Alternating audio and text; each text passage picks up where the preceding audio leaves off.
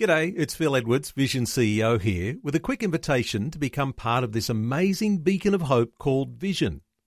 Together we can put our love into action to help people of all kinds build or rebuild their lives on the truth of God. Please consider the part you can play during our upcoming Visionathon appeal, remembering that it's your support that makes Vision possible, including this podcast.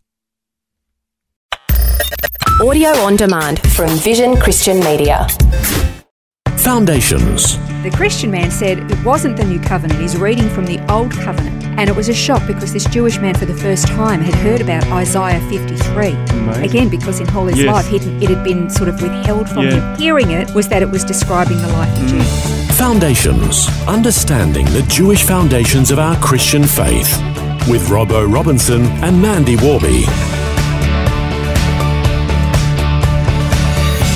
We're working through a lengthy series on Mashiach, and at the moment a series within a series looking at the forbidden chapter of Isaiah 53. It's been going for a while, but we've been paying special focus to this chapter because it's been put aside in synagogue readings for a long time because it caused arguments and confusion about who the chapter is actually talking about.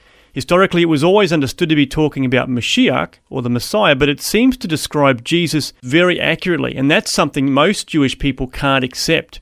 So we've been comparing each verse of this chapter with Jesus' life, and today we're going to be working through verse 11. We've talked about this a bit. It's kind of sad that the Jewish people as a whole just refuse. They can't see that this particular chapter mirrors perfectly the life of Jesus. Actually, I once heard a story of a Jewish gentleman who had a Christian friend who invited him to come to church.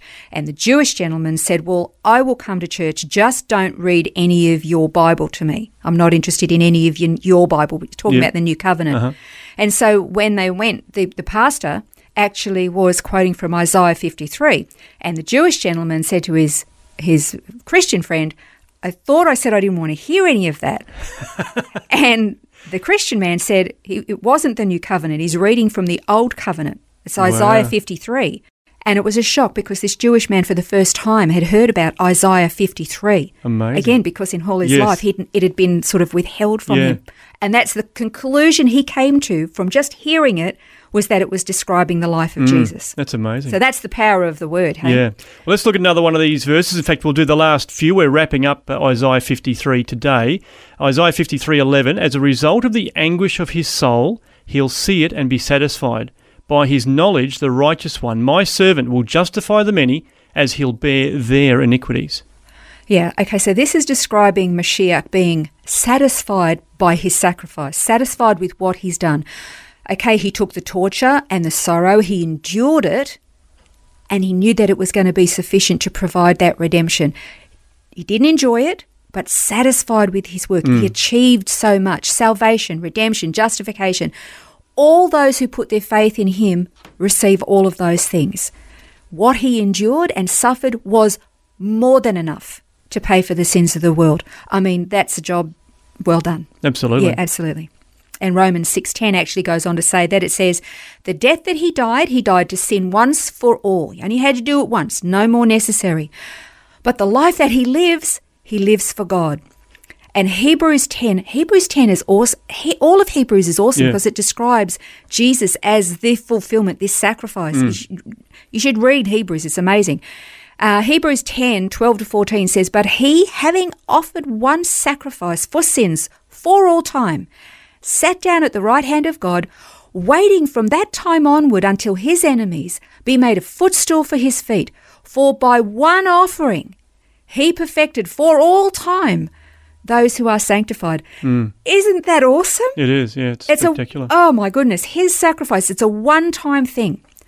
And then Jesus actually said with his own mouth that his sacrifice was complete and sufficient. Okay, just like in Isaiah 53:11, he said in John 19:30, therefore Jesus when he had received the sour wine, he said, it is finished. And he bowed his head and he gave up his spirit. He knew it was finished, it was done. Yep, the work was completely complete. Which is why in Hebrews 10 it says Jesus sat down, because the work was done. Absolutely. So didn't need to stay standing. No. Well, let's move on to verse 12 then. Therefore, I will allot him a portion with the great, and he'll divide the booty with the strong. because he poured out himself to death and was numbered with the transgressors. Yet he himself bore the sin of many and interceded for the transgressors. At first glance, you think, what does that mean? I don't get that. Okay, this is really powerful. It's talking about the powerful, resurrected, glorified Mashiach in this verse. This is a conqueror taking spoils from the enemy. And he did. He absolutely crushed Satan, just like was prophesied in Eden, that he would crush the head of the devil under his heel. And it's taking this victory from the enemy. His sacrifice, his willingness to suffer torture and humiliation, and the excruciating death for those who are guilty of sinning grievously against God. Now, I know some of us don't think that we've sinned that bad, but one sin against God is a grievous sin. It's enough to separate us from him forever. That's right. It's just that we want to measure our sins by our own standards. It's not a good thing to do. Okay, so he was able to pay the debt of our sin, my sin. He paid my debt to God, redeeming me from death and hell and the grave, and he is the sole victor. And I get to stand beside him because of what he's done for me. Yeah, it's wonderful. And I feel so much gratitude for that. I really do. I want to read to you a prophecy in Hosea 13, verse 14. This is amazing. It says, "Shall I ransom them from the power of Sheol? Shall I redeem them from death? Death, where are your thorns? Sheol, where is your sting? Compassion will be hidden from my sight." Okay, so that last little bit, I thought, what does that mean? Compassion will be hidden from my sight. So Jesus here ransomed us from the power of death and hell. Yes, he did. He absolutely did that for us. Was compassion hidden from him? Yeah. He received no compassion. He received no mercy. He received the condemnation, the hatred, the malice, and the judgment that should have been on me. He got no compassion. It all got dumped on him. That blew me away when I read that. That was amazing to me. 1 Timothy 2, 5 and 6 is another verse that will go along with that. It says, "For there is one God and one mediator, also between God and man, the man Christ Jesus, who gave himself as a ransom for all, the testimony given at the proper time." Isn't that amazing? Yeah. He was ransomed for me. He was ransomed for you. At that proper time, he came at just the right time in history where he was able to pay that ransom. And I get to live free. And I did nothing to deserve That's right. Yeah, we just have to receive it by faith. That's step into it. mind-blowing, isn't that amazing? That has brought us to the end of Isaiah 53. It is an unbelievably amazing chapter. It is so accurate in its description of what Jesus did. It's almost like it was written for it, hey? Yeah, that's right. But the other thing that I do want to do, just as we finish in the last couple of minutes, I want to just finish this examination of Isaiah 53, this forbidden chapter, by looking at how some of the religious Jewish leadership over the centuries were challenged in dealing with large portions of Scripture that had historically been understood to be describing the Mashiach, how they simply kind of tucked it away, where it couldn't be used as a point of contention or concern anymore. Have there been in history Jewish writings, sacred Jewish writings, that actually believed that the personage mentioned in Isaiah 53 and the last of Isaiah 52 was actually talking about the Mashiach? Yes, there were. There was the Targum of Jonathan. Now, this is a translation originating in Jerusalem from the post-Talmudic era. So the Targum of Jonathan agrees that Isaiah 53 is about the Mashiach. The Talmud actually itself never ever has attributed Isaiah 53 to the people of Israel as a nation. They've never done that. The Tractate Sanhedrin 98 and Sota 14, okay, these names are not going to mean much to you, but they attribute Isaiah 53 to being the Mashiach. The Midrash Rabbah, chapter 5, verse 1, also Midrash Tanhuma and the Midrash Konen, they attribute Isaiah 53 to being the Mashiach. There's a number of others. There's the Jewish prayer book for the Day of Atonement, the Zohar, that's a book on Jewish mysticism. Now, again, these are not inspired scripture. These are writings about scripture, about what they believed it to mean. There's more as well.